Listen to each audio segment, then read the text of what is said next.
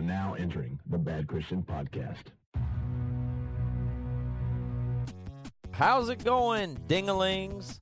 Thank you for joining the Bad Christian Podcast yet another week. If you have a big brotherly nickname you'd like me to call y'all, send it in at hashtag BCPOD on Twitter. Or any other comments or thoughts or anything else you'd like to hear on the podcast, send it in at hashtag BCPOD. All right, like I told you some weeks ago, we got a ton of stuff going on. We just wrapped up the King's Kaleidoscope pre-order for their new record. Very successful. Sold out of a bunch of stuff. Just put in the order for the vinyl. Thank you, everybody, for supporting that. Now, are you ready for the next big thing? Because let me tell you what it is. It's the Classic Crimes new album, What Was Done, Volume 1. This album also will be out in the fall. We just got the masters back. It sounds incredible. You're going to love it. It's going to be available to pre-order on Amazon as a physical CD. You can pre-order on iTunes as a digital download. And we're going to have a special pre-order from Bad Christian BC Music where you can get an autographed copy of the CD and even the t-shirt if you missed the Kickstarter campaign. And yes, this is a very promotional intro of this episode today, but that's because we got a lot going. And the last thing I want to tell you about is our new ebook we have coming out. It's called The M Word, Real Stories from Women About Sex Addiction, Masturbation, and Porn. And these are real stories that girls sent in to us, telling us what's going on in their life. And we thought it might be helpful to share the kind of emails and stories that people send us very often, especially on this topic. And so what we try to do is make all this stuff free, or what we say is pay what you want. So if you think our ebooks or our podcast is worth something to you, then we ask you to go to our podcast page, click the contribute button, and select an amount, like maybe $1 a month would be nice, or $5, or $5 million a month. Any of that would be helpful, as the Bad Christian Podcast is listener-supported. Let's do it. Here we go. Huck, Dove, what? Hit it, Joey. This is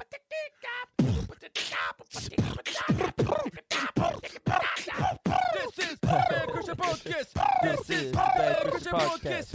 This is the Bad Christian Podcast.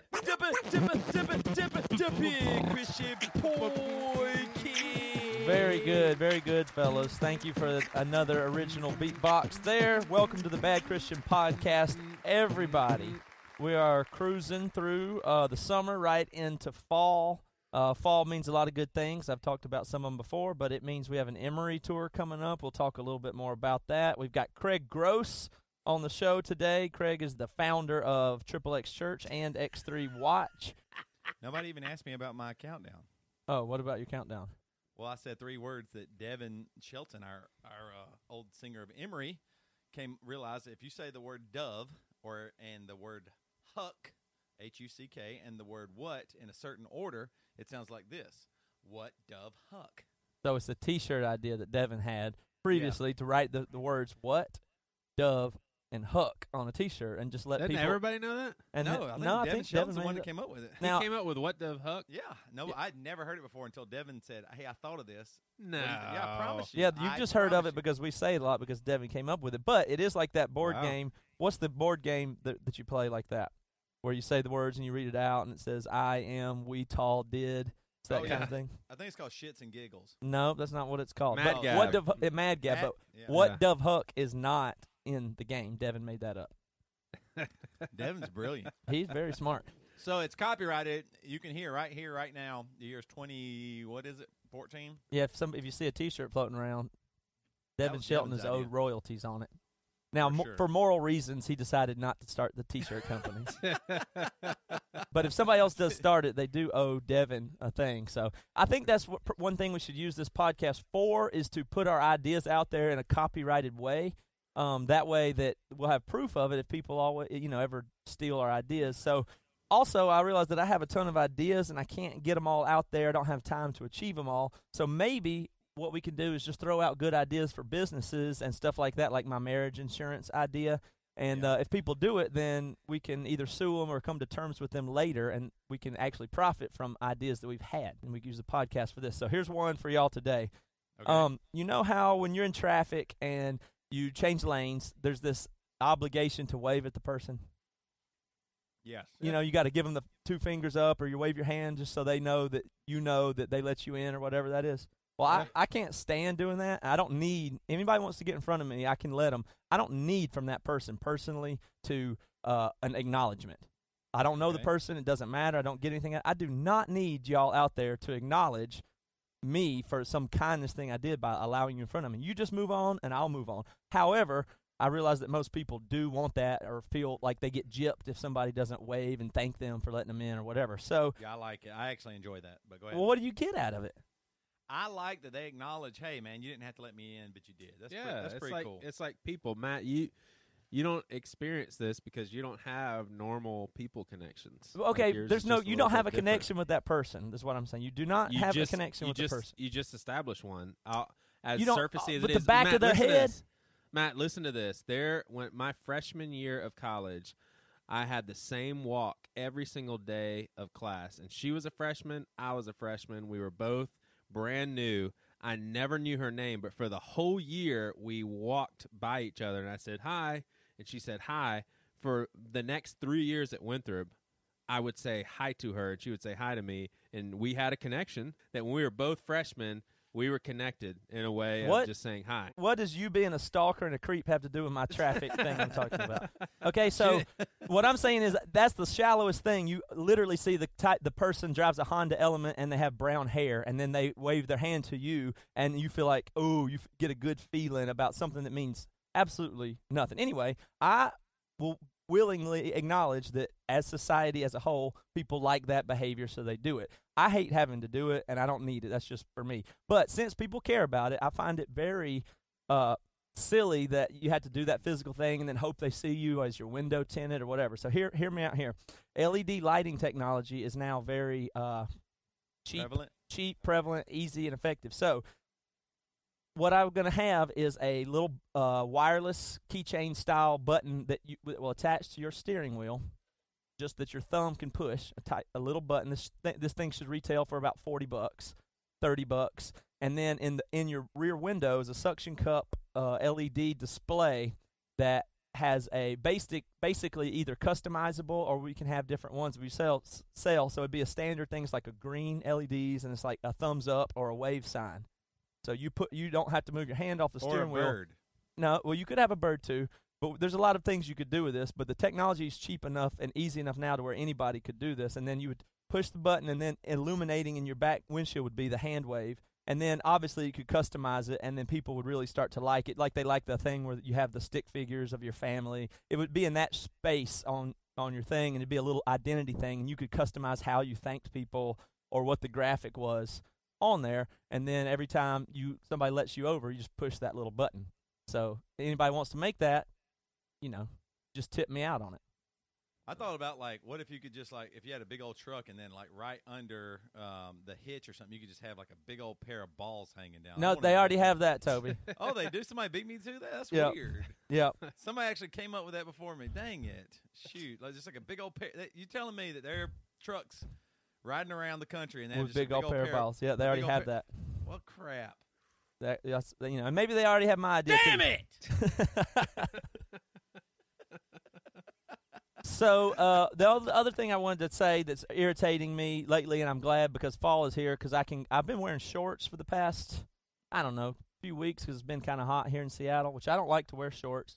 And something has really stuck out to me, and that is that people, you know how it's mean. Like if you saw like a fat person and you went up to them and said, "Man, you sure do have flabby arms," that would be, I guess, not okay to say, right?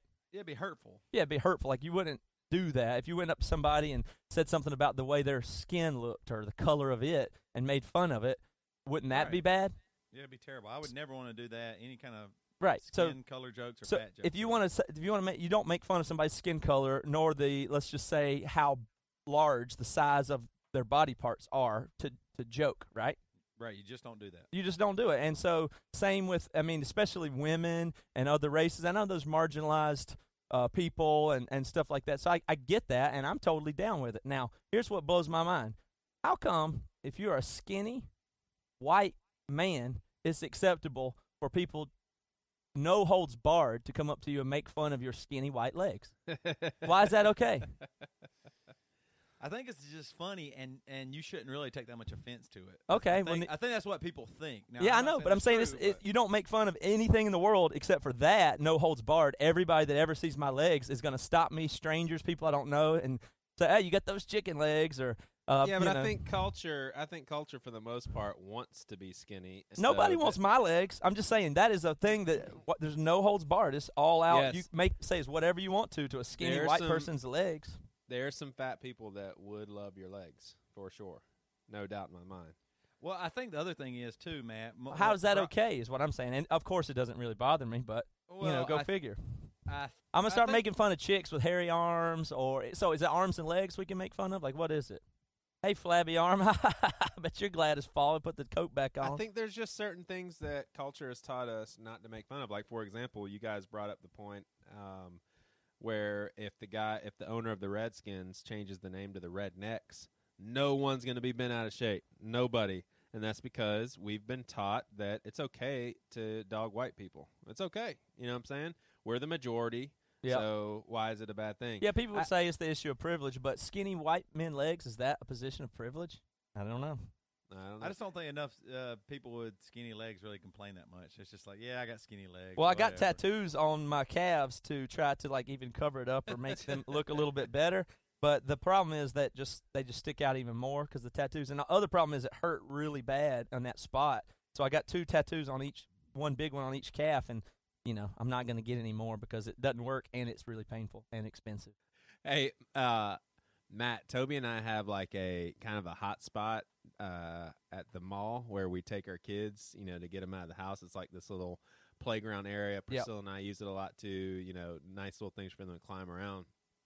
I haven't told Toby this either, but the germ factory, that's what I call it. Yeah, for sure. But I have, 2 girls, 2 boys. Now my 2 boys, they're just so different. My oldest one, he grew up with idolizing his 2 sisters, so he's way more, he's not as aggressive and just way more kind and just more artistic. And I'm not even saying all that's attributed to his sisters, but he's just not an abrasive, rough boy like my youngest boy is. And so I'm starting to relearn things. Like I was there the other day, and this kid stepped up to Waylon, who's my youngest. And basically, Waylon had a ball. The kid came up and just jerked it out of his hands. And I've never had to experience this before, which I think, Toby, you have experienced this with Ike. But I sat there and I started thinking, young man, you don't know what you're messing with. Like, my son may beat your ass right now. Like, I've never experienced that with William. With William, I could always just relax, have a sigh of relief. Well, William's not going to try to destroy this kid. But I'm thinking to myself, please don't step up to Waylon because he is a little messed up and he could punch. But he actually just kind of let it slide and everything. But it's crazy, man, just how different your kids can be. But Toby and I joke around about this all the time. But Ike and Waylon, man, they are they probably shouldn't go to the same school. I don't think so. Yeah, it's just I can't believe it that Jess and I were having a great life. We got married. We fell in love. Then the kid thing happened. Everything was going good. I mean, we could do whatever we wanted. And then one day we said, hey, you know what? Let's ruin it. Let's create a human. Let's create a human that can make me do this. You better lay down in your bed right now, and you better not say another word and wake up your little sister. If you wake up your little sister, I'm coming here and I'm taking your blanket. You didn't know that you were going to create a being that would cause you to scream with your teeth how closed. could I not know? I saw my dad with clenched teeth tell me to stop. Whatever it was, bunches of times. And then I thought, no, I'm not going to be that way. I'm going to create a human. They're going to be awesome, and they'll love me, and they'll listen. That doesn't happen. Why is it so much more intimidating to talk with your teeth closed? How I've always it is. My It dad is. It scared me. My dad would clench his teeth. And So he had I this am big old mad at vein. you right now, but if I were to open my mouth, you can't even imagine how what would happen. But you're clenching your teeth and you're like tightening your lips, like like when my dad would do that, I mean, I might as well run.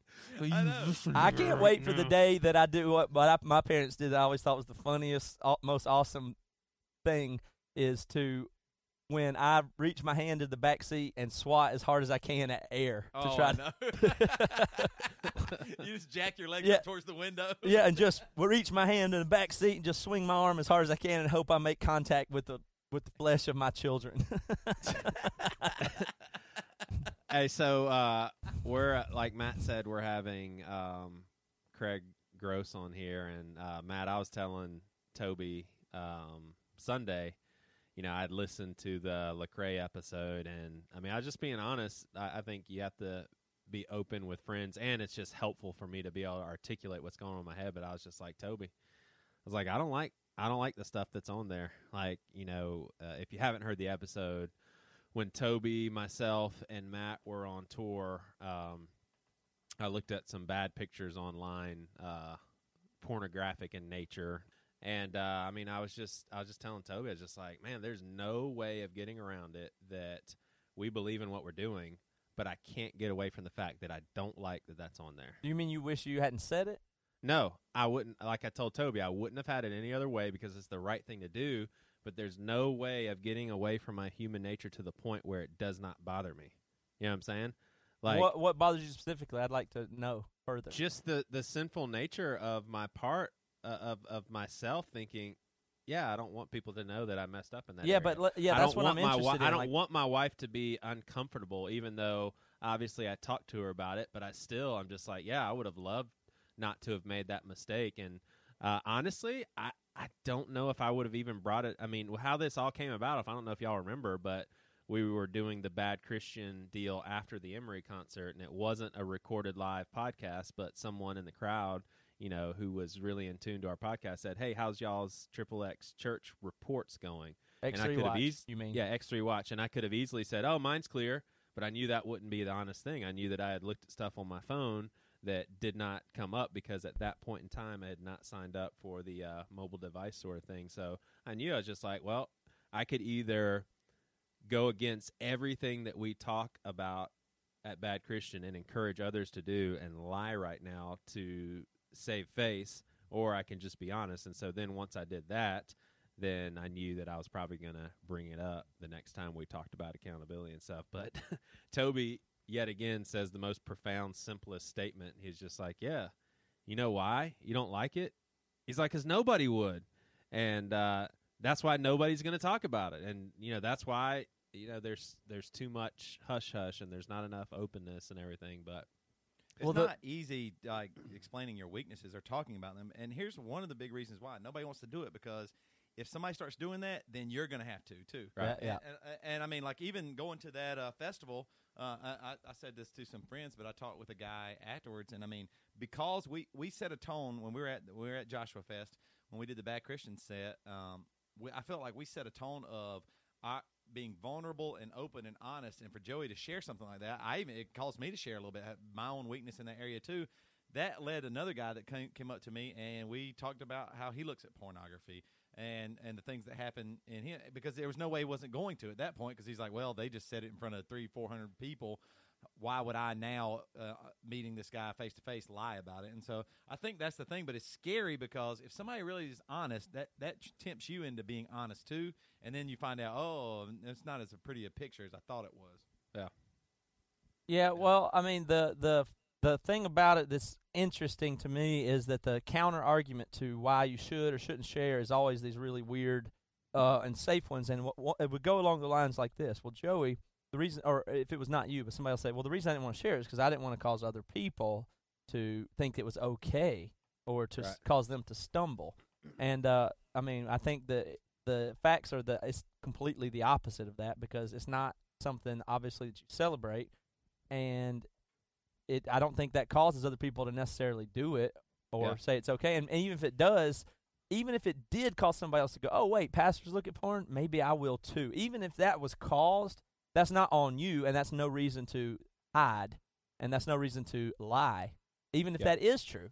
If so, it's a ramification of what you already did. Like, you don't want your wife to be embarrassed. You don't want your congregation to suffer. You don't want your podcast numbers to go down. Well, if those are the consequences, then they are already the consequences. And then another sin is to hide it.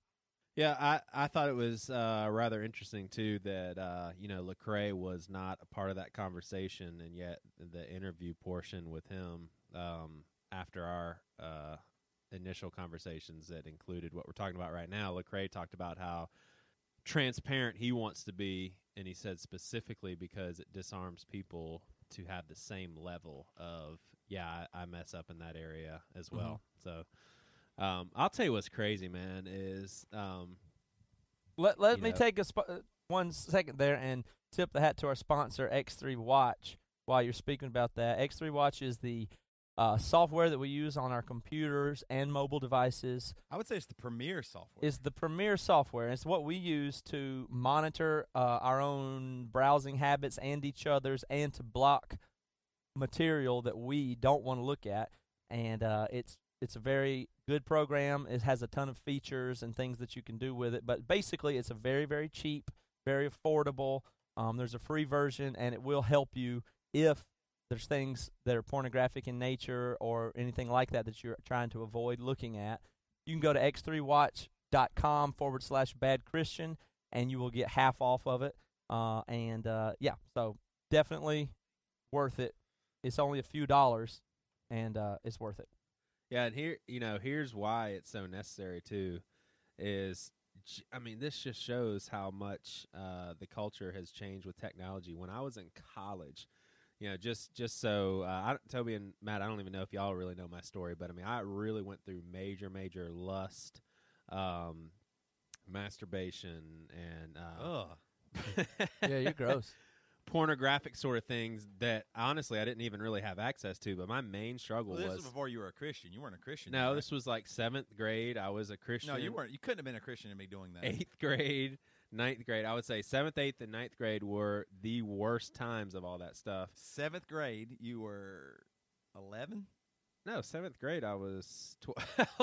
I'm like, good Lord, no. So 12. I was 12. So 12 is when was that like your first for just continue, just ongoing lustful thoughts. It was unbelievable, and I feel like for some reason God wanted me to go through that at an earlier age, to where by the time I met Toby, I would say maybe 3 or 4 times a year I would really mess up in that area, but for the most part it wasn't. It quarterly, wasn't quarterly binge. Right. It wasn't habitual like it was when I was in middle school. But here's why X3 Watch is so important. Listen to what I had to do to get my hands on porn. Toby, I knew you at the time. I had to leave my dorm room, right, walk all the way downstairs or take the elevator, find my car, which was probably way down the road because of the parking, actually drive a little bit out of town because I didn't want to go into a gas station in Rock Hill and actually say, hey, I'll have one of those magazines back there, when the dude in my English class is right behind me who knows that I'm a Christian. So I had to drive out of town a little bit, then pay $15 out of my college money for this magazine, and then take it all the way. That's a lot of effort. So yeah, and then after that old-fashioned feeling passed, you threw it away. Exactly. You didn't keep it for a long time. Because you're just like, well, I really messed up. I don't want this around anymore. And you inevitably had to stop at Krispy Kreme on the way back, so that's $20 at this point. Which is really funny. It's kind of funny because it's like, in the old days, right, I had to walk uphill both ways, and I had to go to a gas station outside town to buy my pornography. Just to look at some boobies, yeah. There was a weird trucker there, and I had to look him in the eye. Someone did tell me, though, that X3 Watch does a great job, but someone needs to come out with a notification system to where when one of us scans our debit card at McDonald's for a Big Mac, someone gets an immediate email saying Toby Morrell just got a Big Mac at 1 o'clock in the morning. You know what's funny about that? I'm being honest right now. I think I remember one specific time where I had turned 18, so I knew I could buy pornography. And I went to a gas station in the middle of nowhere, Greenville, and I was like, I'm going to buy cigarettes and a porn mag. Yeah. Like a playgirl, a A Playgirl, yep. Yeah, playgirl. Well, what's the other one? What's the Playboy, Penthouse. No, Penthouse. Sorry, Pinball? I was gonna buy a pinball. It's a weird magazine, boy. So I was gonna buy a Penthouse, and I honestly was just too nervous. I bought cigarettes, but you know they used to have. They might still do. I hadn't seen it in a while, but it probably does. Just the magazines were behind the counter, you know, and they were kind of covered up. Yeah, it was shameful. And I chickened out, and I don't think I ever actually bought pornography. But man, when that internet came, all the porn that I could ever hope for was right there. You know what's funny? We've mentioned our good friend Ben Huntington before. Well, I probably shouldn't say this. No, this doesn't incriminate Ben. I came home one day to our apartment. Myself, our good friend Derek Payne, and Ben, me, and Joey. And Ben said, "Hey, somebody's been looking at porn on my computer." Did he? I don't remember this. I remember this because I was like, I did. I remember I did for sure. And I looked at Ben and I was like, I did not do it, man. I don't know. I said, maybe it was Derek. I said, you know, who knows? I mean, maybe you looked at something you forgot or something. I don't think it was Joey, but maybe. I said, it was not me. And I'll for sure, I don't know if I was the only one, but I for sure lied. And it was me. Hey, we've been now I'm laughing. I guess that's kind of a terrible thing. Sorry, Ben, I lied to you if you're listening to this. we've been tossing around people's names from our past and everything, and I didn't stop to think that now these people are grown up. They have professional jobs, and there's a good number of people listening to this podcast. I had someone tell me at a birthday party recently that I told a very incriminating story about them, and they said, yeah, you said my first and last name, and then you continued on with the story, and I'm thinking, Joey, please don't. Joey, please don't. Joey, please, please. And he said, finally, when I said it, he was just like, I can't believe that. And I told him, I said, man, I'm really, really sorry. I did not even think about that. He's just like, nah, it's really okay. He said, but at the time, I thought, that's just not cool. The funniest part about that is if you're listening to it, you're saying, Joey, please don't. Joey, please don't. You know that it's already out there and everybody else has already heard it. Like, it's not. That's great. People love that. I mean, I think people think that our podcast is so huge that it's going to incriminate them, and they're going to be brought down with us. It's like the new Facebook. People check the Bad Christian Podcast before hiring people. But do people actually think that, though? Like, hey, man, that's scary if I'm friends with the Bad Christian guys because, I mean, they talk a lot of shit about themselves. Are they going to start talking shit about me?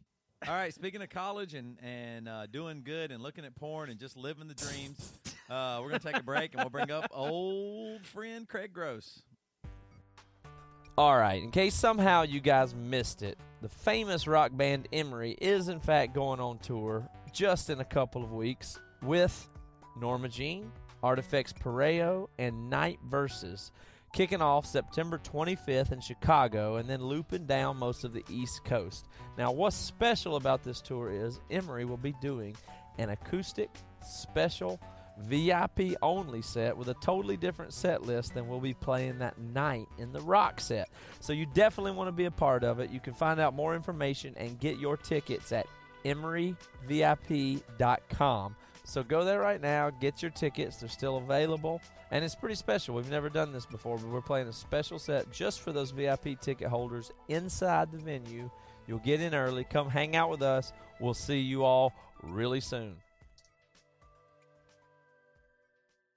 And we're back. All right. Thank you, Toby. We're here with the one and only, or the only, as Norm MacDonald says it, Craig Gross, who is the founder of XXX Church, and X3 Watch is his deal. Craig has a book out. Craig's got a bunch of books out, but he has one coming out right now called Go Small, because God doesn't care about your status, size, or success, published with Thomas Nelson. And I imagine it's about doing things in a small way. What does that mean, Craig? What does it mean? Well, thanks, guys, for having me on. Been listening for a while now. But, yeah, the book, I mean, to be honest, it's never the book I thought I would write. And then I thought it'd be a book for people that aren't like me, you know, that don't know what they're supposed to do and maybe are more in the behind the scenes. And funny kind of thing, as I was writing it, realized it's kind of the book I needed to hear, I think, myself. Like I'd say I run pretty fast. You know, I've been running things for a while. Like you guys, like You have a guys are software company and or not company, I don't know what you call it. It's a nonprofit for X3 Yeah. Watch. You have XXX Church, and you've have 12 published books. So I'd say, yeah, you're going at a pretty breakneck pace. There's only so much like you could run so hard, so fast, so long. And, you know, I just, on the road a lot. All that to say is I got sick and couldn't figure out what was wrong with me. Ended up in the hospital so many different occasions. And everyone's telling me I'm fine, but yet, I just felt awful. And at the same time, I was supposed to write this book. And we didn't have it was the second book with Nelson, and we didn't have an idea for what it was supposed to be. And a buddy of mine just says, Craig, what about this idea of ordinary God? And kind of shot me a paragraph, and we've written a lot of books together. And I was like, what do you mean? Because we all want to believe that God's extraordinary. God's this big God that, but when you really look at Jesus' life, I think he spent most of his life, 30 years, like behind the scenes, spent 3 years in the public eye in his ministry. But even that ministry, he really just spent time with 12 guys that then he entrusted to kind of change the world. But, it wasn't big all the time. And I think we're in a culture that wants us to believe, go big or go home. And Yeah. I don't know. So I just, the publisher hated the idea of ordinary God because obviously we can't sell people on the fact that God's ordinary. So we landed with this idea of going small. And I think it's just this idea of maybe slowing down, moving out of the way, and recognizing the ordinary things, being present. A lot of things that I think people in our culture today have a tough time with because we're always looking for the next big thing, or, we can't just be present and accept what's going on now because we might be missing something. I'm sitting face to face with a good friend of mine in New York last July, and I tell him about all my health problems. I've gotten a spinal tap, MRIs. They thought I had MS. They thought, and I've never broken a bone, never been in a hospital before last summer. And I said to him, Martin, like, what the hell? What's wrong with me? And he says, Craig, what about if nothing's wrong with you? And then he says, John 10:10, he says, that verse that says, you must decrease so I can increase. And he just challenged me. He just says, Craig, you think you're needed, and he's like, I'm a lot like you too, where we think things can't go on without us, and you've got to be the guy, and you run around, and everyone needs you. And he's like, I just challenge you to slow down and move out of the way. And, that was the first time really, like, somebody's just not just challenged me, but they've said, hey, stop working like at this pace, because we live in a world that's like, you got to work more, you got to do more. And he's saying, Craig, like, just slow down for a season. So do you think that was causing your health problems, though, partly stress and is anxiety and stuff like that? Yeah, I still didn't get all the answers. And, I'm still that guy that wants to dig into anything. And I continued in that season to kind of see doctors and different specialists. But I got on a plane back from New York, and I remember my wife knew I was meeting with this guy, and she asked me, like, how was your meeting? And I was like, oh, I didn't really want to talk about it because if I told her, I think she'd probably agree with him. But on the plane ride, I sent Michelle, who does all our events and coordinates all our schedules for all the churches we speak at. I just said, and this was in July, I just said, Michelle, cancel everything from August to December. and she's worked for us for 10 years, and she's like, writes back, and she's like, this is the best email you've ever sent me. And it was kind of funny how she just is like, I've been waiting for you to kind of realize this. And, I didn't put an autoresponder on my email that said, like, I won't be responding emails for 4 months. I didn't, I still was around. I still did things, but I let other people lead more. I stayed off the road. I coached my daughter's soccer team. I just did things that I think were just as meaningful, although some people would say, hey, those are small things, and you've got to go, chase the big thing. And so that's really what the book ended up being about. So did your health get better after that? I never got like that answer I was looking for from a medical doctor that said, hey, here's what's actually wrong with you. I was still kind of this mystery, Yeah. but yeah, something happened, I think, internally from just slowing down and from just taking time to be home, getting some of that stuff off my plate. Yeah, the headaches went away, just the fatigue, I got energy back. It was weird how when I kind of look back to it, but I've heard stuff like that and people have told me things like that. But it's funny you don't listen to anyone when you're healthy, when you're just going. And when Right. you don't have your health, it's like you don't, what do you have? And I mean, I freaking recorded a video on my iPhone in Amarillo, Texas, thinking I was dying in the ambulance to my kids, just saying. Oh my gosh. And Are it was you just serious? Like, yeah, Wait. like, What happened? I mean, how did you end up in an ambulance? I mean, it was like I was in the ambulance like 3 different times. Like, once again, I've been healthy all my life, and Well, tell us about that. What was going on that got you in an ambulance? And just to preface, this had never happened before. You were just totally like everything's okay, and your whole life, no broken bones, nothing. And then just in the last few years, this happened. yeah. And guys, just to say this before, because there's guys that, like, I follow this guy Gary Vee on Instagram, so he's this like genius marketer guy. I just unfollowed him yesterday because I was like tired of this guy's every post is about like, I'm on the go again and I'm working my ass off. I'm doing this, I'm doing that. And then I'm like, I'm tired of just listening to you. Like, take a freaking break. And, I think for so long I looked up to those guys going, man, how do they do it? And I think for me, I'm sitting in Amarillo, Texas one night. I'm speaking the next morning in church. I'm with my buddy at some Holiday Inn Express. And I literally felt like my head was like, I don't know what an aneurysm felt like, but I felt like my head's exploding. And never had happened, no signs of anything like that. And so I was like, dude, you got to call 911. And he's like, why? I was like, I think something's exploding in my head. And I sound crazy, but it was one of those things of like, I had a headache then for the next 3 months every day.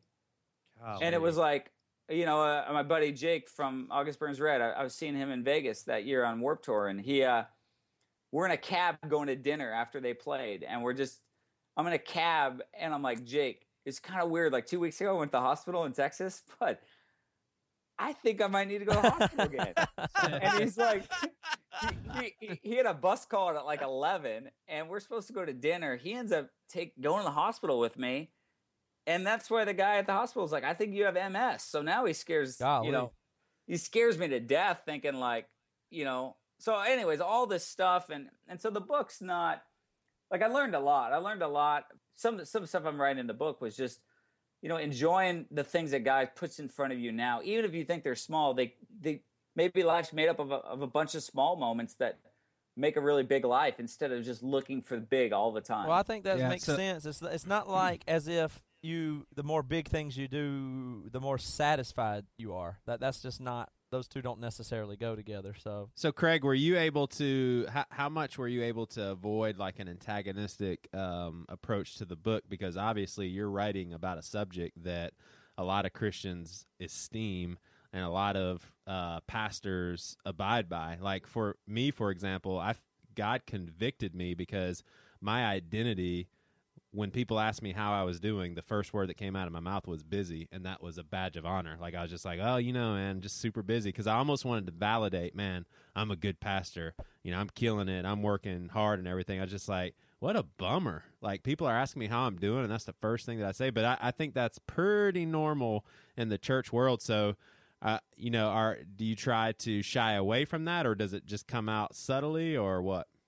Yeah, it's interesting because I do think, and it's weird, I don't follow all these pastors and these Christian books, but I just got a thing in the mail that was like from Bill Hybels' latest book, and it's called Simplify.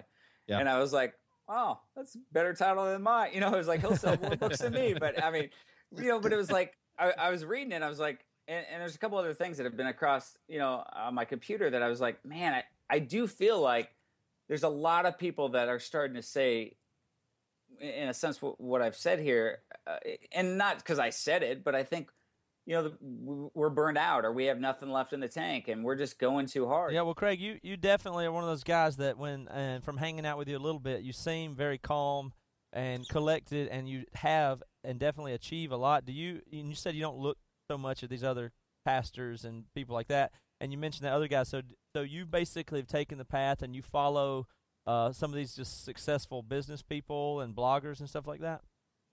No, I mean, obviously we're invited to churches all the time, and so I like on social media.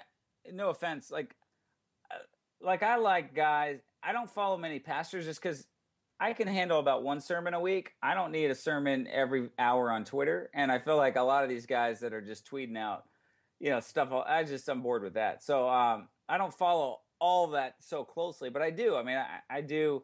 I'm probably pretty connected in the Christian world and that stuff. Yeah. And I guess all that to say is like XXX Church, we've got, I don't know, something happened last week on Facebook. So we're like, our social media guy said, man, we have 125,000 fans on Facebook. So the moment you think that's awesome, I go to I'm on a board for another nonprofit and they got 1.5 million fans. So it makes, like, instead of being excited about what you have, now you're like, that sucks. Like, dude, how do they have 1.5 million? And I think when we get involved in those kind of things, about our status or our, how popular now our podcast is or this and that, like, I think it just messes with you. And when it's all about those things, I think we lose sight of it. Like, man, we have 100,000 something people that are interested in learning more about what we're saying about pornography. Like, that's a blessing. Like, yeah, it's no million, but maybe we'll never have that, and that's okay. But I think it's, it's hard to just, when you start comparing yourself, because you'll seem real small right away when you're like, dude, this guy just one-upped me. You're always gonna have that.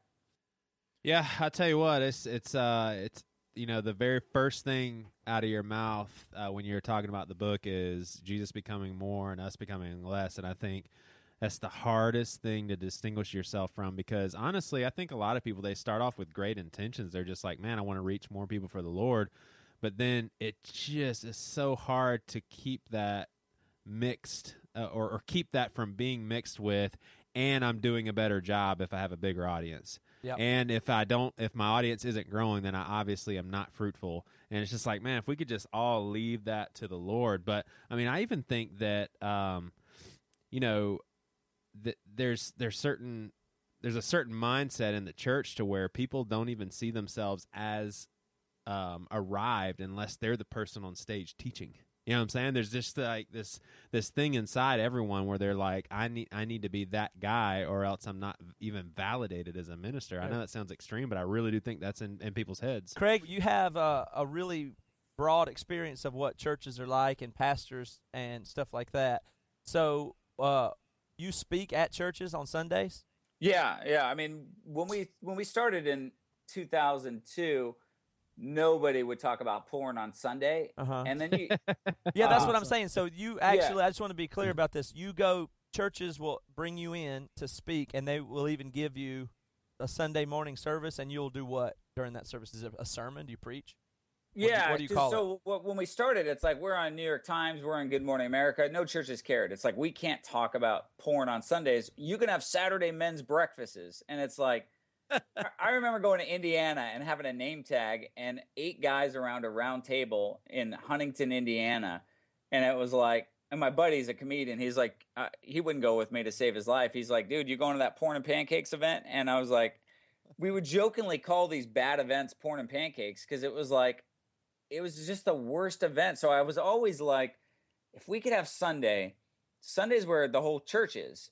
And when we talk about porn, which no one admits that they're actually struggling, we need to talk to the whole church. So what happened in 2004 was Rob Bell, Craig Gershell, and Bill Hybels, like 3 leaders at the time of big churches, all had us out.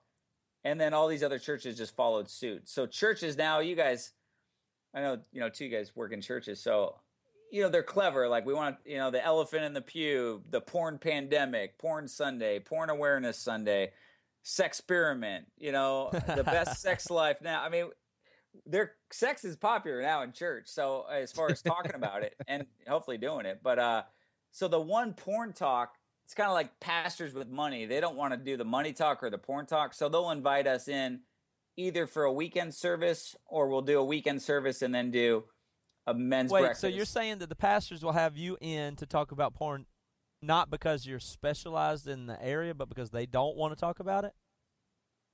Yeah, I mean, let's not kid ourselves. Like, you guys, and the reason why, I like you guys, is you're not afraid to be real. So the fear in the church, and I'm not killing pastors, but it's like, if a pastor says he struggles with porn, there's a good chance he could be fired, rather than wow, guys, I struggle with porn and I use the software. And So there's just that culture that it's like.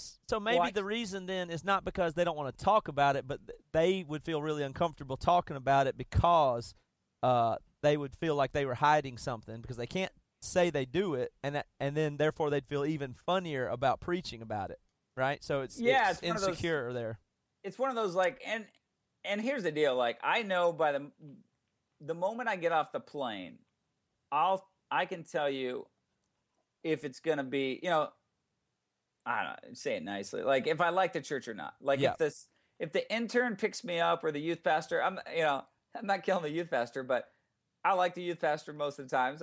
But I know that's a whole nother story for you guys. But the thing with the youth pastor is like, that means the senior pastor is gone. So if you're going to spend the money and bring us in, and I'm only here for one weekend, and I get it. You preach a lot. You have a guest speaker, go away for the weekend, but not this weekend. So right. It just kind of says that you don't care that much. Like it's more of just we got to do this. I don't want to even be around when this is going on. Or like I'm serious, it's 50-50 guys. Or the senior pastor picks me up and you got like me, like you guys, you hit the road enough, dude. I'll go to the hotel. I'm fine. I don't need a chaperone. I'll normally travel with somebody from our team. But I'm always up to meet the senior pastor because if he's not going to preach and he's going to sit in 4 services and listen to me speak 4 times, like he's invested and he's going to be around, and his presence at that church says a lot. That man, they're a safe place. The guy that's on vacation when he brings in the porn guy, I just go, dude, it's a bad week to leave. Like people need to know that this is a safe place and that you can relate. And so that's where I'm always like, oh, who's picking me up? And it kind of tells you a lot of what's going to happen, what that weekend's going to look like. Well, I have a question, too, and this is kind of going probably just maybe this is too deep or where we're at, but why? Toby wants to know if it's okay to watch porn with your wife. No, I don't. I'm not legalistic. Of course, that's fine. I'm just kidding. No, the question I have is why are Christians, and Craig, I think that's really interesting that there are times where a pastor will go, oh, well, here comes the guy that talks about porn. I'll let him handle that. I'm out of here for the weekend or whatever. But why do you think that Christians are so hung up on not talking about sex, or that it has to be this big event where here we go, we're going to talk about sex now. We're going to bring in the guru, and he's dealt with it, so we'll take his. I mean, everybody has sex. We're all here because of it. So what are you finding out there that's like when you go to churches or just talk with Christians? And I'm specifically speaking on Christians, just why is it such a taboo thing that nobody wants to talk about or feels really uncomfortable about? And everybody, I would say a large amount of Christians are looking at porn. You know that. You've seen that. We've seen studies. Why is it so taboo? Why is it so uncomfortable? Is that too huge of a question? No. I mean, dude, there's not enough time to talk about the issues that churches, like one, I mean, you turn on Fox News and it's like fear. It's, and obviously, a lot of the church, it's fear. It's like we're scared of so much. And I don't know. I read this. Hey, by the way, we're glad you're here. Please don't talk shit about Fox News. Go ahead. No, I can't. Please. Like fear. God, please don't talk shit about them. Anyway. Okay. No, but I think church culture is a lot. I would say it's a lot like Fox News. It's like fear. It's fear. We're scared. And everyone else is talking about this. Everyone else is doing this.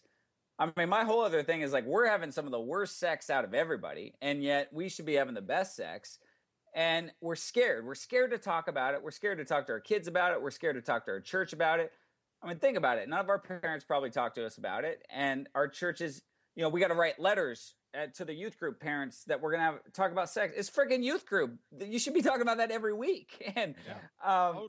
And I think church is just like, I don't know if we can do this. And you guys, I mean, the elephant in the pew, if I can tell you how many churches, it's great how they just, like, there's a major theft problem in churches. Like, we just steal, like, I've done the pink elephant in the pew, the blue elephant in the pew, like, we just steal stuff, and it's great. It's like, I've done the same series for a church 100 different times, and every time, oh, man, this is the first time we've ever done this, Craig, and, this is Kansas, and, we're really excited about this, but, man, we got to just ease into it, and it's like, this is 2014 and you've never thought that you should talk about these things. I'm a little bit sick of that too, just to interject there. And I know it sounds obnoxious and people have their point of view on it, but I'm starting to become really sick of the mentality of, yes, I know you want to change church, I know you want to change culture, but you just have to work within the system. You just have to go really slow. I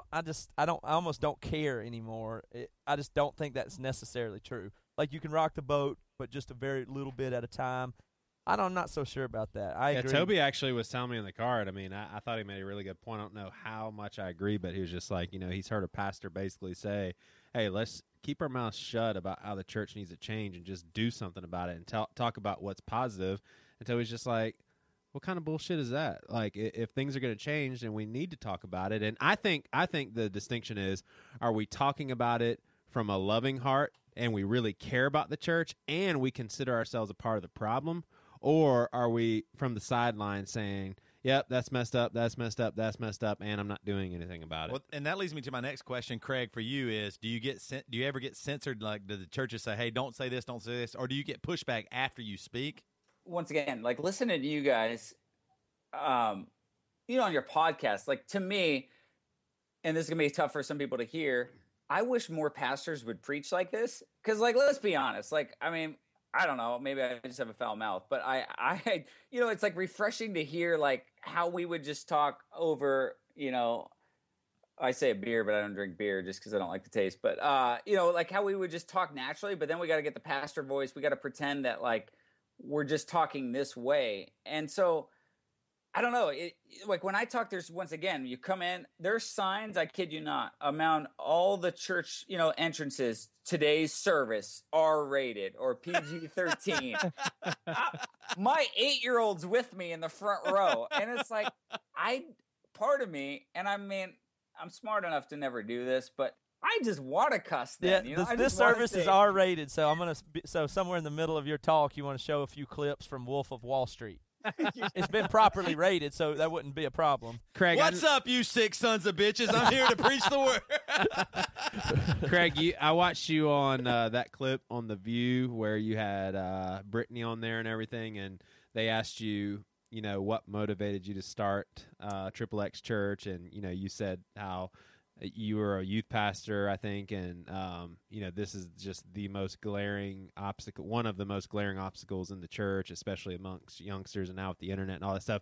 What's your story personally on porn? Like, as a high schooler, did you struggle with it, or do you struggle with it now ever? Or, I mean, it seems like if you set out your XXX Church and you stand against it, seems like you'd have an extra ounce of motivation to stay away from it, in addition to wanting to do the right thing. Yeah, I mean, guys, I've never looked at it. I've never desired it, and I'm being as real as and so transparent. I mean, that's it. And let's move on to the next question, because that's totally fake. Once again, yeah, I'm in this, and I do feel like, I mean, my story, I wasn't around. I'm 38, so I wasn't tall enough to get it from a liquor store, and my parents never had it at the house, which kind of sucked. Like, my generation, I don't know if you guys ever did this, like remember the Spice Channel, and I remember sitting on my remote trying to hit AB, and just scramble it, and just like, yes, I got a move. Yeah. And, just that forever. And then, seriously, I graduated college without a computer, because they were like $3,000, and, who needed them? And then, like, I had AOL when we first got married, 4 hours a week, or 4 hours a month. And so it was just, I'd say I escaped because I could barely find it. I mean, I remember the first image I saw, and we hid that magazine and ripped up the pages, divided it, but it was few and far between. I was always attracted to it. I've stumbled. I've seen porn. I can't say, I've never masturbated. I can't say any of those things. I would say this, though, working in this industry and knowing the people that I know, and I think Matt, I'd love to hear even Matt's thoughts on this after going to just one show. Every day we see devastation in our inboxes. You guys are working on that book. I don't know if you've told your audience yet about it, but you asked me to write the foreword for this book, and I'm reading these girls' stories, and you're just heart breaks reading these stories, and it gives you a different set of eyes when you're this close to it, and you're not dealing with glamour, you're dealing with devastation and lives destroyed. So you're reminded like those aren't images or movie files. Like these are girls, and this is fake. It's, and so it is tough though. I mean, it's. Yeah, Craig, I'll speak to that going to the show and everything with you.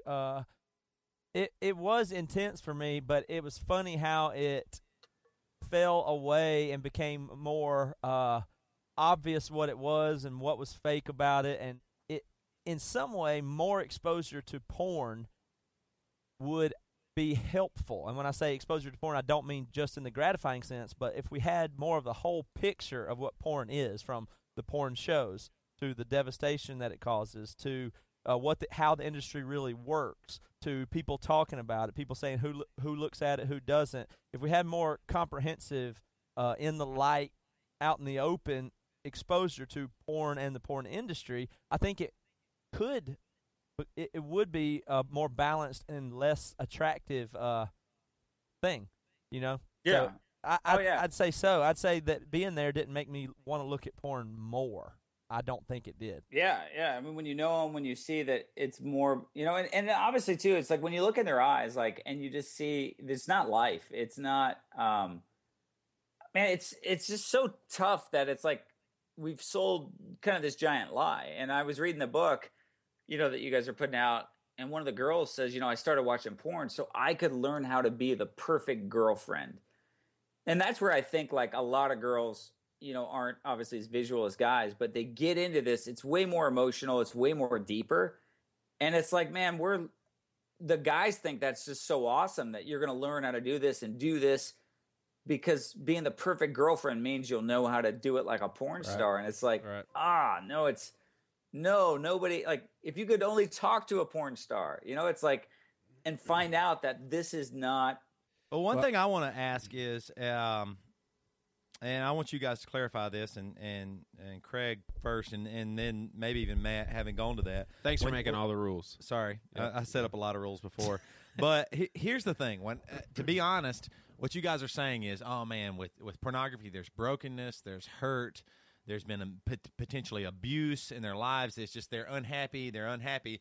But I would say most guys that look at porn, they say, oh, man, this girl is giving a great blowjob. Or, man, that girl will have sex any way possible, in any position possible, all that stuff. And all I want to do is masturbate and get done with this and move on. And so what makes a guy that wants to just get off see what you guys see? What are you guys seeing? What are you saying? What is the brokenness? What is that? Like, is it not just a job to them, where they're like, oh yeah, I just have sex for a living, I get paid good money, and it's my job in life? Like, what is it?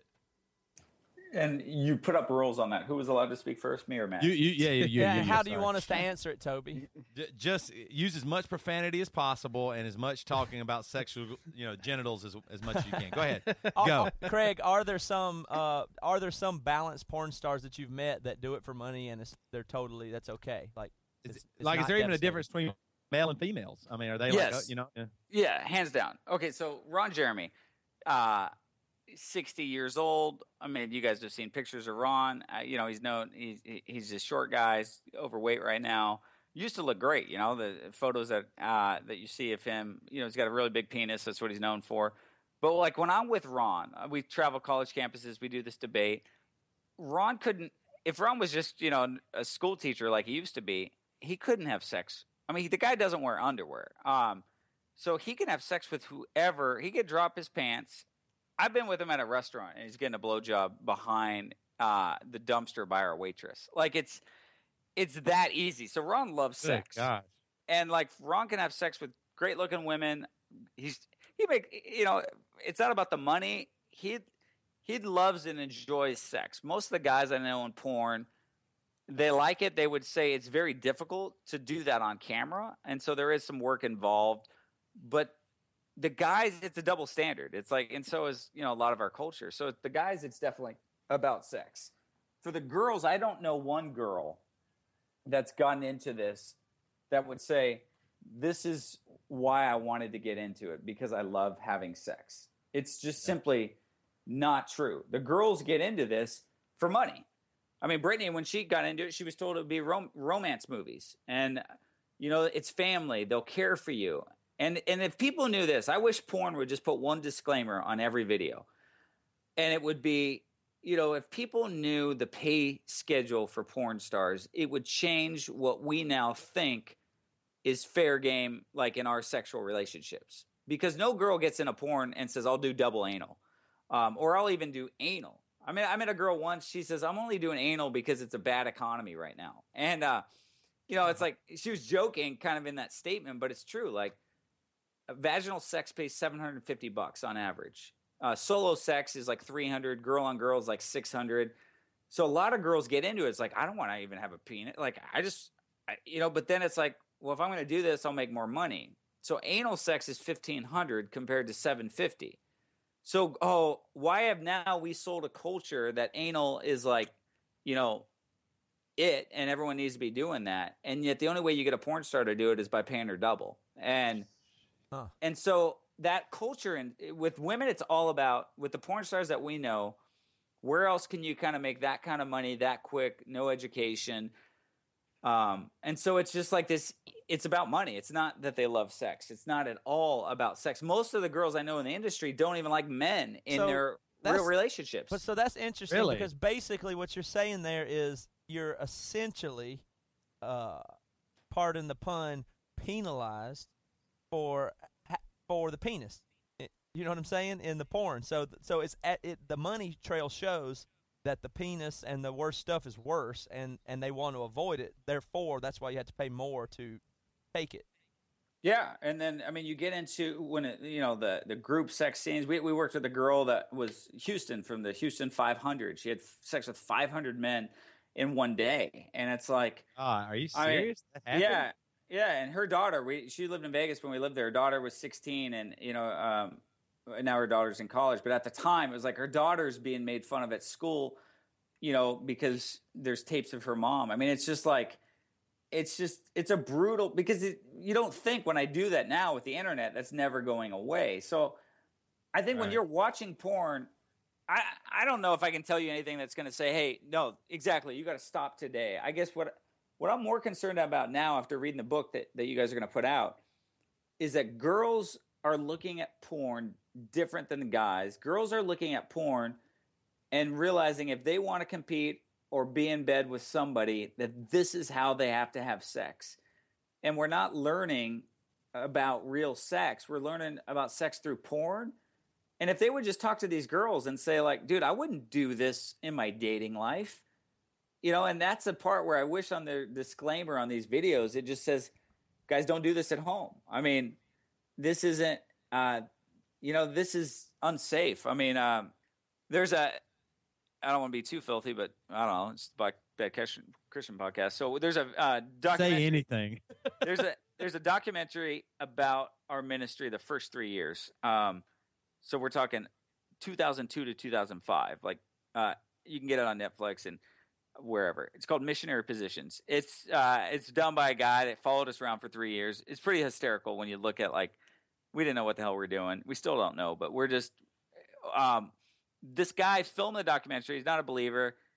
He goes, I think I need to go to a porn set and to really see what you guys are doing. And we're like, we're not going with you. Like, enjoy. Like, so he thinks like that's going to be, we're like, that's not even going to make the movie that you're making about us. So anyways, he goes to the porn set with one of our friends that we knew that was making porn. And he gets there, and it's fascinating because he brings his camera, and just assuming that not all your audience is going to go watch the movie, I'll spoil it for you. It's just one scene in the movie where he's shooting this, and he blurs it out because the movie is R-rated. So he blurs out the sex. You hear the producer call out, now I need an ATM. And they're not talking about cash withdrawal. They're talking about going from your ass to your mouth. And so he's doing it in the girl's butt, and then he takes it out and puts it in her mouth. And you see kind of the girl kind of just kind of wonder, like, I don't know if she signed up for that or that's what they're doing. So they call cut on the film, and they get it. And then Bill follows this girl to the trash can, and she barfs. Oh. And it's like one of the most powerful scenes, like you're never going to see in a porno, like the behind the scenes, because it would ruin it if you saw the girl barfing. But when you cut that up and make it a video, and now you're like, ATM, that's awesome. And, it's like, no, the freaking girl barfs because it's not healthy. It's not meant to go from there to there. Like, And people aren't smart enough watching porn. So I just say, if you're all watching porn, but I hope you're not, like, be smart that this isn't real sex that you should be, trying to duplicate in your sexual relationship. Craig, what are the statistics as far as how many people look at it and women looking at it and Christians looking at it? Do you have that information? Yeah, I mean, it's like 40, there's some great, like if you go to XXX Church, the stats page, there's some great infographics that we stole from other people and posted because we're not cool enough to actually do research. So it's something like 40 million people a day log on to sites. Utah on Sundays is the most popular place to look at porn, which I find is like fascinating.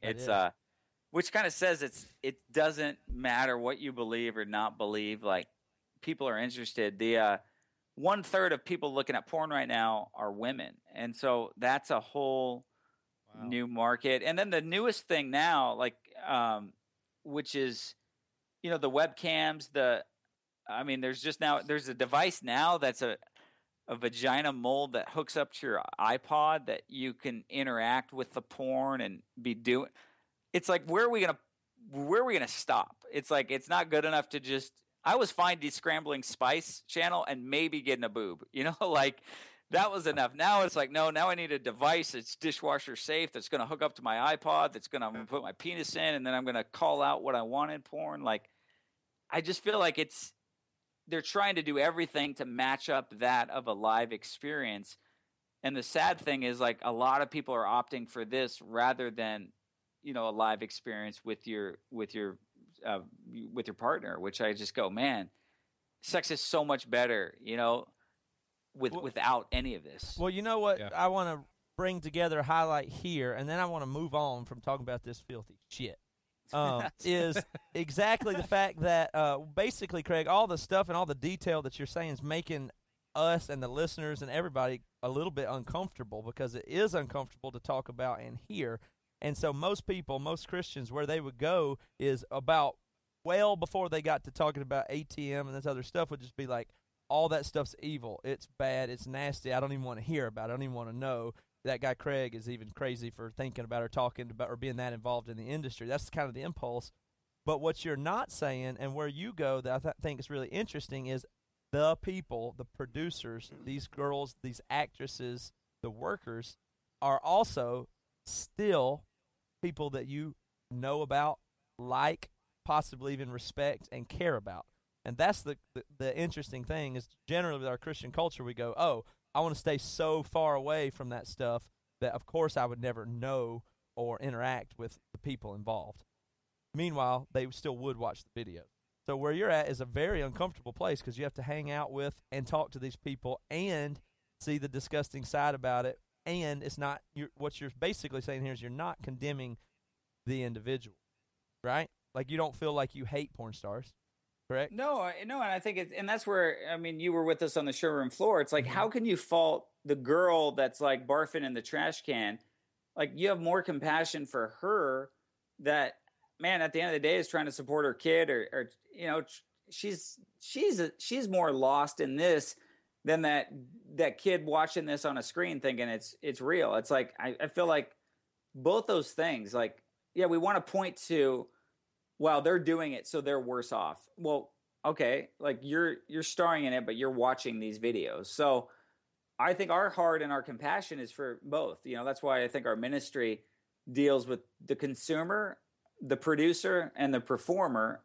And what we've realized is they all share the similar conflict. They're not that different, is what you're saying. No, the producer, it's like the performer, and you consumers out there, all pretty similar. Yeah, it's like that verse in Romans when Paul says, I do what I don't want to do. Like, I'm telling you, I haven't met a porn star that's told me this is what I wanted to do. Just like I don't meet many addicts that go, man, I love it. Like, they're, they don't want to be in that place. Ron Jeremy has his master's degree in special education. He wanted to be, on Broadway or in Hollywood movies. And at the time when he started, they shot porn on film. And so he thought that would be his way in. So it's not it's nobody's first choice. And so our heart of like compassion for those people in that industry is like, man, we're not, it's that fine line, because we're here with you, whether you're in this or out of this, but we'd love to see you living a life that's fulfilled. And it's tough when you there's some of the most honest people that you'll meet because they're in this world that is just, man, it's brutal. It's a brutal world inside that industry, and just some great opportunities for us to show up in their space. So yeah, I'm not trying to just gross out, but it's like real stuff that it's like, man, if no, we just I knew this appreciate it. stuff. I'm just totally. noting that, but I do appreciate it. Matt Well, posted could a I picture. be one of the filthiest podcasts that you've had? Could that be R-rated? Can you make a disclaimer before people listen to this podcast that this is R-rated? Craig, are you saying you're trying to be the worst on the Bad Christian Podcast? No, I'm just asking. Am I going to get a church disclaimer? But Matt, hey, welcome to Back. This is a tough one. So we're. You know what's funny is we started this podcast with making disclaimers, and then we just stopped. Yeah, it just doesn't help. Hey, how many porn stars do you run into that would claim to be Christian? Because Matt posted a video, and we were talking about this today, Joey and I, in our staff meeting. What was the name of the porn star? What was her name? Sheena. You posted a video, and she was just saying that she is a porn star, but she feels God has called her kind of into that industry. I thought it was a very totally says she's a Christian, but at the same time is totally fine with being in pornography right now. It feels like a blind spot to us, but I mean, how many these porn stars do you meet that are just, I'm a Christian, this is just my job? Yeah, that happen much? Yeah, and once again, when you meet a porn star and they tell you, first time when we meet, anyone in the industry, it's like, what's your real name? Because, like, once again, when you post a video to your porn fans in your porn name, you're in character, So it's like, we don't care about the character. We want to know who you really are. So it's like when people will throw in, our face, well, this girl that you said loves Jesus, look what she said about porn. It's like, yeah, and when they're working and they're in that character mode, like, man, like, that's not who they really are. So, like, this particular girl, Sheena, I mean, Matt was there with us. Like, she's working a booth, and she goes out of her way to make her own YouTube video about basically how great our team of girls were that served her all weekend. And in it, she says, I have a Bible verse on my back, and I know who Jesus is, and I believe that Jesus is the only one that's gotten me through this industry. And so when we posted that video, I mean, all hell broke loose. And that's why I sent it to Matt. I was like, post this, because see if, I think even your audience is I was like, oh, they would get it. But then I even saw in your comments, it's like people want to assume that we posted that video and we're looking for a Bible school lesson from a porn star. Yeah, it makes people uncomfortable. So the main thing that they want to say about that is, okay, but of course she can't be, because it's sin, and so therefore she can't, something has to give, because she can't be Christian and a porn star, because you can't sin and be Christian. And so yeah, that's some people's thought. And then other than that, you have people that maybe kind of get it, but they want to be very careful to distance themselves so as not to condone it. Because what if my Facebook comment lets another girl think it's totally fine to be in the church choir and in porn? Because what if my YouTube comment didn't put enough distance between me and condoning this girl, which is not necessary, I should say. Yeah, and everybody, the biggest comments on that post, and I was just more embarrassed of of our audience. I was tired of hearing the story about the woman at the well, because in that instance, I know people love that. People love that, the end of the story. Like, what is go into no more, you filthy whore? Yeah, they love that. But it's like, dude, read the whole freaking story. The story is he without sin cast the first stone. They all put their rocks down and went home, and then that was Jesus' moment with her. And that's what people wanted to make sure. Hey, Brother Craig, are you making sure you did tell her that she's wrong in her theology? No, guess what? She posted a great video about how nice we were. We sent her an even sweeter care package, and now she talks to Michelle, who's like the godliest woman I know on our team, that cares and prays for more people than, I would ever do. And then Michelle and her have each other's phone numbers, and now they're talking. Michelle sent her a crap load of books that are, we'd all agree with the theology there. And like, we can only hope and pray. We have a relationship, and this is long term. This isn't like, I hate Kirk Cameron and Ray Comfort. Like, like, screw those guys. I just can't stand, and they hate me, so I don't have mind saying I hate them, because they don't like us. and so we don't like them. And then they Why talk not? about us. Why don't they like y'all? Y'all talk about sex and Well, no, we have certain things, and we hang out with porn stars. And here's the thing: they'll never have us on the podcast. They actually take clips from us and play it on their podcast. I even called in their message line, and they played that, but they'll never have me on. So if they're listening, guys, I don't like you at all. But anyways, they think that you need to preach everyone that you meet. You need to talk to about Jesus in 3 minutes or less, and wrap it up. and it's Always like seal be the deal. closing. And it's like, bullshit. Like, that's not true. 3 minutes, it takes 3 years. It could take 3 months. And what Sheena, give us time. Like, let us have that relationship and not put pressure on her. If she's talking about us right now on YouTube while she's in porn, when she wants out of porn, when That's she's, right. like, it's going to be there that she knows these people care for her. And that's where I feel like we're not all closers. Like, and it's like, I had one pastor with, I won't say who, but he had me and Ron up on stage. So I got to give him props for like having me and Ron Jeremy on stage on a Sunday. That's ballsy because Ron's still in porn and most guys would never do it. So this guy did. But we're in the green room and he said to me, and I've known Ron for 8 years. Like, we talk a lot about the Lord. I was there the night Ron had an aneurysm in his heart and almost died. He asked me for prayer. Like, dude, I'm with this guy and connected. And like, this is long term, like, this isn't just overnight. He says, so we're going to talk about Ron. And the thing about Ron's story, why no one would have him most of the time at church, is there's no close. There's no, I've surrendered my life, given it to Jesus. So we don't like those stories in the church because, even though that represents most people out there in church that, are out there on the fences, we want the, Brittany's story is great, and that's embraced because it's like she left and she accepted Jesus. XXX Church, wow, you did a good job. But the ones that are in the middle, we don't like those as much. So this guy says to me, Craig, at the end of the time where you're talking to Ron, why don't I just give Ron the chance to accept Jesus and ask the Lord to be his Savior and invite him into his heart on stage? Right at 6:45.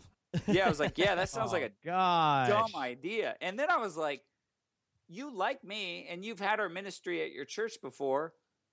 Now that just says to me, Craig, yeah, you've been hanging for 8 years, but you don't know how to finish. So, and then I was like, absolutely not. And then I was not like, to mention that he might have wanted the credit on that one or the close. yo, Like, I know he did. I know he did. He wanted like, he wanted the heavenly commission on that one.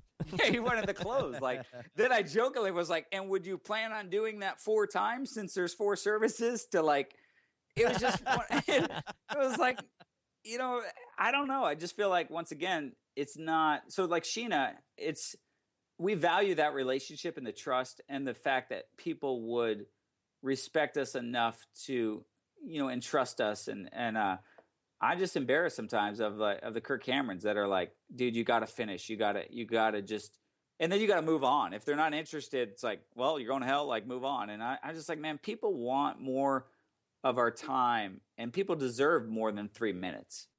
Totally. I can't even believe people would think that to seal your fate forever and that you would decide that there is a God and all this stuff, that it would just be this one-time prayer and that from then on you would sin no more. Like, I thoroughly believe Jesus said that a few times in the Bible, go and sin no more. I really believe that those people sinned again, and what he was saying was, you need me. You can't do this life without me. You can't. But I wanted to go back to your point of talking about that video, was that we actually had we talked about this in our staff meeting, and that's one of the cool things about our church. I do believe they are open to letting us talk about things, even if we disagree, to talk about things. But I thought 2 of the ladies in our meeting, that this is where she's at.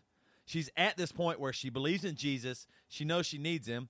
And she has sin in her life. Regardless, take away the porn, she has tons of sin in her life. So why would we take this one and make it all encompassing, the biggest sin on earth? Well, how about this question? Do you think it's possible that 5 years from now, Joey or Craig could be convicted of a sin that's in their life? Right? Is that possible? Yep. Okay, well, that means right now you're not a Christian. Right.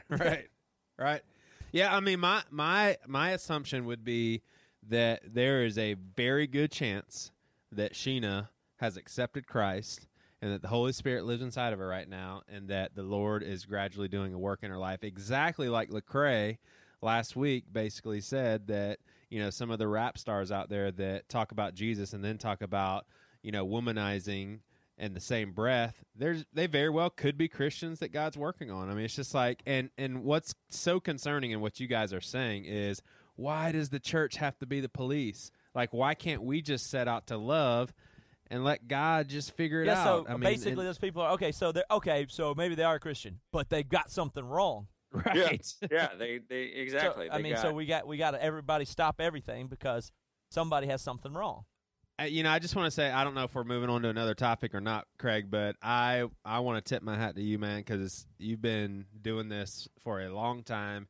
And so that's 12 years of flack, 12 years of pushback, 12 years of people saying horrible things about you. And, when I watched that episode, when I watched the 5-minute clip of you and Brittany on The View, I mean, it seriously brought tears to my eyes and that lump in my throat. And Lord, maybe I did cry a little bit because it just blows my mind of just how simple your answer to the question was as far as what was your approach to Brittany, and it just blew me away, man. I mean, it just blew me away that. What are you laughing at me? I'm not laughing. I can't talk without crying right now. It just blows my mind. Oh, you actually are crying. I'm actually laughing at you. I didn't realize you were crying. I thought you were laughing. Sorry, I didn't know you were crying right now. This is a kind of an emotional moment. So sorry, I was going to make a joke, and now I didn't realize you're crying, so I won't make that joke. And you guys, here's what I really say. Let me say this, because I'm not just kissing your ass either. Because when you guys had Carl on our team, and I made fun of you guys because I was like, I listened to the podcast. Why is Carl on? And so then I was like, and then there, guys on our team were like, Craig, you said you don't do podcasts. I was like, yeah, like crappy podcasts, but this one's good. And anyways. So I got Carl's awesome though. He's great. Yeah, but I was just like, he did a good job. But I got in touch with Matt because I'm saying this, and I don't know if your listeners like this is more than just you guys being cool. Like what you're doing. Like we started in 2001. Well, we launched in 2002, right at the same time. And I'm not here to talk crap at all about Relevant Magazine, but like in 2001, there was nothing out there like XXX Church. There was nothing out there like Relevant. And it was like, wow, there's something new. And I think both of these things were like refreshing. And, sure, I'll say it. I think Relevant's like campus life now. It's not, it's not whatever. They had a great chance to be something really great. Now they're making money and it's a magazine. So like for you guys, it's like, I don't see that you guys are selling out or trying to be like, just continue to be who you guys are. And I know you're trying to get sponsors and trying to get people to, I think all that's going to come. But I think the biggest thing I see in you guys is, and why we wanted to, get behind you for X3 Watch is because you're believable. And, when I hear you guys interview guests that talk about the Lord in some crazy ways, then like I'm just overly impressed by like your grounded faith in like the truth, but then also how you approach people that don't hold these values. And I don't know, man, it's just there's nothing like what you guys are doing. Like, sure, we call ourselves a church and we're XXX Church, but we deal with porn and sex. Like what you guys are doing, I feel like in this space right now, like there's nobody to compare you guys to. And I would just say, I know it's hard, it's a grind. The hours that you guys are putting in this, it hasn't paid off yet. But guys, yeah, don't sell out first of all. But then, and I don't worry about that. But I just go, man, you guys are on to something, and that's why there's so many people listening, because it's not bullshit. It's not fake. It's not preach. It's real life, and it's approachable, and it's something that I want to associate with these guys, the three of you that follow the same Jesus, instead of like, oh, that schmuck, like, I don't know. We serve the same God, but we're nothing alike. And so I just think, man, it's, and you guys aren't paying me to say that. Like, I just, man, think it's great what you're doing. So damn it, Craig. Now we're all crying. You son of a bitch. the news segment sucks. Your news can work, but I really appreciate that. That means a lot. I mean, sure. that means more than you probably even realize. And we do. I really believe what you're trying to do. What I believe a lot of Christians really want is just authenticity. Hey, I want my faith to be real. I don't want it to be somebody who's just telling me something. I want it to be real where I can decide and I know and it's mine, and I just really appreciate that, man. And what you would say to say that even about us, it does make us probably pretty emotional because we're pretty lighthearted here, and to say something like that really means a lot to us. But thank you so much, man. We really, honestly, great podcast. We really appreciate you being on here for sure, and we'll let you get off of here for sure. But can I say two things? Yeah, so for sure. When you do LA, I request at my house. So I know you guys are doing the Bad Christian podcast nights. So I want to take, when you guys are in LA, I want first dibs on that. And then second thing, we talked about the book first. I just got to say it because GoSmallBook.com. I have the publisher cheap. They have no marketing budget. I convinced them to buy a car. Turns out it's the dumbest idea that I've probably ever had. But we have because, they wanted to spend money advertising. I was like, we can't go big on a book called Go Small. So we bought the smallest car in the country. It's blue. It's a smart car. It's worth like $12,000. I've driven it like 2,000 miles. So let's say it's worth 10 or whatever. But if you buy the book before the end of the day on Monday, which is today when this podcast comes out, all you have to do is upload your receipt to GoSmallBook.com. You can win the car. And that's You're it. going to draw one at random of somebody who pre-ordered or bought the book by the release day, and then they're going to win the car itself. They won't let me pick it because then, they know I'm a cheater and, I steal things. So I would just I picked my wife one or my kid. Are Toby and I eligible for it? Everyone is eligible as long as you don't work for us. Nice. Well, that could be really good for Toby or I to win the car. So, I mean, obviously it'd be no issue with Joey because Joey can't fit in that clearly car. He couldn't fit.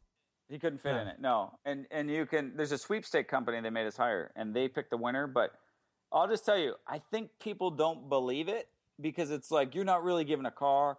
So there's hardly any entries. So I was telling some friends, I'm like, no, seriously guys, someone's going to win this car. It didn't really work, but neither would a full page ad in some lame Christian magazine. So at least we get to give a car to somebody. That's so cool. Buy the book. So if it's you want low the book. entry, so you have a good chance of winning. You got a good chance of winning. Nice. Even if you can fit in the car or not. But yeah, maybe the Joey, that would be a encouragement to lose some weight if you got the car. Shut up, Craig. No one's ever written a book that no title of a book has ever been more appropriate for Joey than Go Small. So anyway, Craig Gross, make sure you go to CraigGross.com. XXX check out the new book, Go Small, XXX Church. Extra watch /Bad Christian and get your discount because that's what these guys will tell you. That's right. Totally. And thanks for doing the extra watch stuff, guys. It's been cool to hear. No, thank you guys. We really do support you guys, and honestly, man, this is a great podcast. I feel like I laughed and I cried a little bit, so that's a lot for sure. So, thank you for being on the show, Craig. Thanks, man. Oh man, that was good. Thank you, Craig, for being here. I'm not gonna lie, I seriously got a little emotional. He said some really nice stuff about us, and I can't help it. As I've gotten older, I get emotional more when people say nice things and compliment us. And y'all are weak. Yeah, I agree. I really do believe that. I was utterly unmoved. Yeah, surprise there. Matt, did you ever see the movie Steel Magnolias? What is it? Bette Midler? That's with Dolly Parton, right? Yeah, Dolly Parton. Yeah. Did that emotionally? That is. Well, I was talking about that last Barbara night. Streisand in it? I don't think so. I don't know. No, she was not. I'm thinking of Beaches. Yeah. No, I don't think was she in Beaches? I don't know. That was the first movie where I cried as a human. I don't know if I've seen that. Movies can definitely make me cry. Forrest Gump, no matter what, I watch it a million times. I'll cry every time. And then Legends of the Fall also. Well, I cry all the time in it, every time. Yeah, where he kills the guy. I have a very old man laugh, and I can't was just stop. gonna say that. It's really. My laugh is making me laugh. You're hurting our podcast by making us sound super. The only old. thing we need right now is some truth. You guys want some truth, Matt? Do you need some truth? For me, essentially, every time when we get to the news, if it's been emotional roller coaster. If things have been up, things have been down. I always look forward to it. Basically, right when the music starts, I feel all calm. So let's hit it. I enjoy this every time. Here we go. 3 weak-ass news stories. Welcome to News with Toby. And What the hell is this you're shit? taking our time. Damn it! To put us to sleep. Damn it! What the hell, Joey? How did you do that? Joey, how did you sneak that in there? Well, I got connections. I got Capital connections, and You I have know- capital.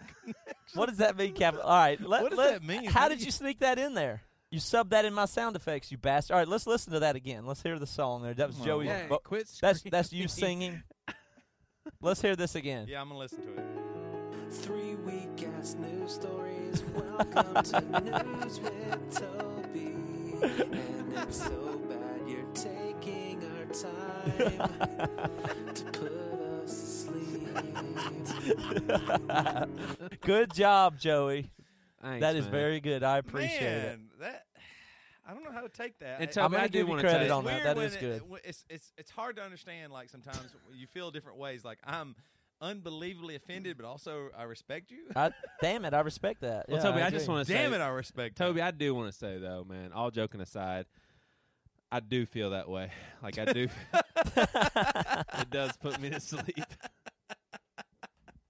All right. This Let's comes just from get the into it. Huffington Post, and we just had Craig on. I thought this was appropriate news story. I really did. Well, I'm glad you're not shooting for an inappropriate news story. I've never done that before. Karen Dilworth, which is a terrible last name. We're making fun of just a woman's name now. That's pretty terrible in my Way to news. go, Dilworth. Yeah, way to go, Dilworth. Karen Dilworth. She's Wrong with you? she's suspected of masturbating in public on a motorcycle. She's suspected. Nice going, Dilworth. Yeah, smooth move, Dilworth. Her picture is unbelievable. I wish I could see that. Look it up on the Huffington Post, by the way. A Florida woman. On a motorcycle? Yep. Is that illegal? Well, I think if you masturbate in public, it is illegal.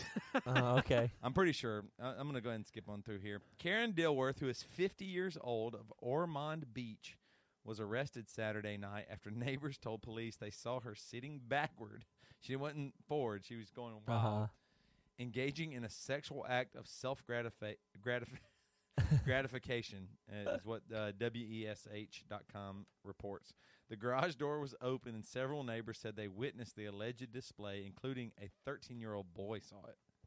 Dang. Dilworth, Way to go, Dilworth. Dilworth, a Michigan resident, was wearing a dress but was naked from the waist down. Neighbor Catherine Marriott told police that the suspect was leaning backwards and her legs were spread apart. Another neighbor, Nicholas McRae, told the cops that when he saw the woman's alleged public masturbation, he yelled at her and shut the door. So when the police questioned Dilworth, she denied that she was masturbating and said she was just smoking and drinking in her garage. Wow. What do you think? Do you think she was? I believe she probably was masturbating. Toby, I'm going to have to say that this news was, sometimes I give you a really hard time, but deep down inside, I'm like, you know what? Toby's pretty good at this. I mean, you I'm love me. I love you, but this news episode was just horrible. It wasn't horrible. It just I thought. really was. I It actually- was. It wasn't moving. It wasn't super informative. I don't think you spent a lot of time on it. My complaint is I just think that you're not taking this job serious enough. I think you can probably throw something together last minute, and it's not showing respect to our listeners who could easily go to Bill O'Reilly in 1 hour and Why watch would him. you choose Bill O'Reilly as the source? Well, because it's legitimate news. This to me was just a little bit I told you about Karen Dilworth. right. So with all the bad things in this world right now, you talked about a woman who masturbated in public. Joey, when you think of actual reliable news, the first thing you think of is Bill O'Reilly? No, I'm sorry, I don't. But Name some more credible news sources then, Joey, that you get your news from. Name the top 5 news sources in the world. Fox News, CNN. Name Huffington Post. other than Bill O'Reilly. That's where I get all my news from. Keep Other going. than Bill O'Reilly, Joey, name some other broadcasters. Yeah, name a. I mean, there's Toby Morrell, there's Bill O'Reilly. Name some more. Connie Chung. no. Connie Paula Chung. Paula Zahn. Didn't you used to have a Any crush from on Paula any Zahn? from since the I 90s? definitely did. I had a crush on Paula Zahn. Joey Sure. lusted after Paula. How about Zahn. right now? And name any current newscaster other than O'Reilly. Yeah, then Bill O'Reilly. I don't know. You It's are Toby a Morrell and dumb Bill son of a O'Reilly, then. bitch. So Greta Van Susteren.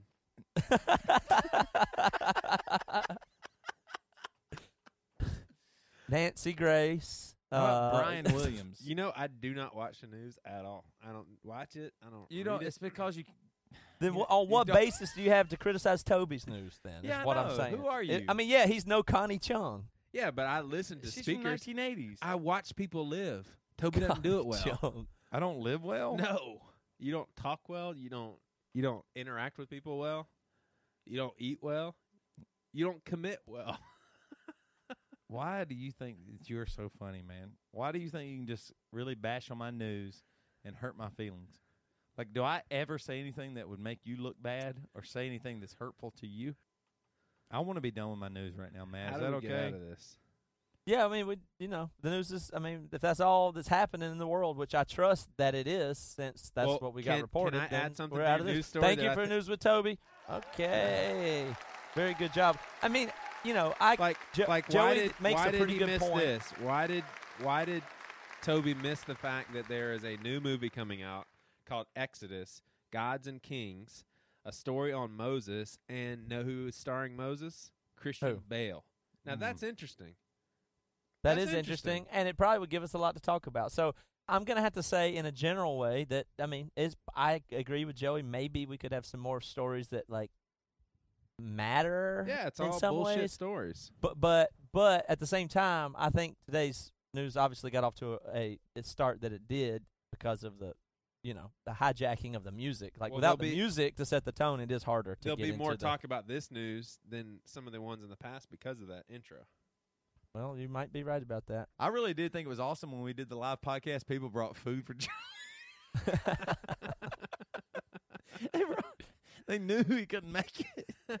Hey, we never did do this, but you guys said that in Portland, after we did Seattle and Portland, y'all said we've got to have just a huge thing of food in front of Joey, and I just constantly eat it the whole time and not say anything. That would be so awesome. I did think it was funny, though. You said this, that people actually did not recognize you because they assumed you were, morbidly obese. Right. Even though I've said that a million times on the podcast. So you know what that's saying? That's basically saying that people really think you and Matt are assholes. Well, I know because- that means that Yeah. they think that they must miss a lot of our humor. In which case, they just listen to the podcast where we're really stupid and really jerks. Yeah, well, If you yeah, don't, they don't hear funny. They hear mean. But I've It is told what it people is. that I'm just joking because I'm actually larger than you. I'm fatter than you, and I make jokes because I just think it's funny. I don't want you to say that about yourself, man. You're not a fat ass. I didn't say that.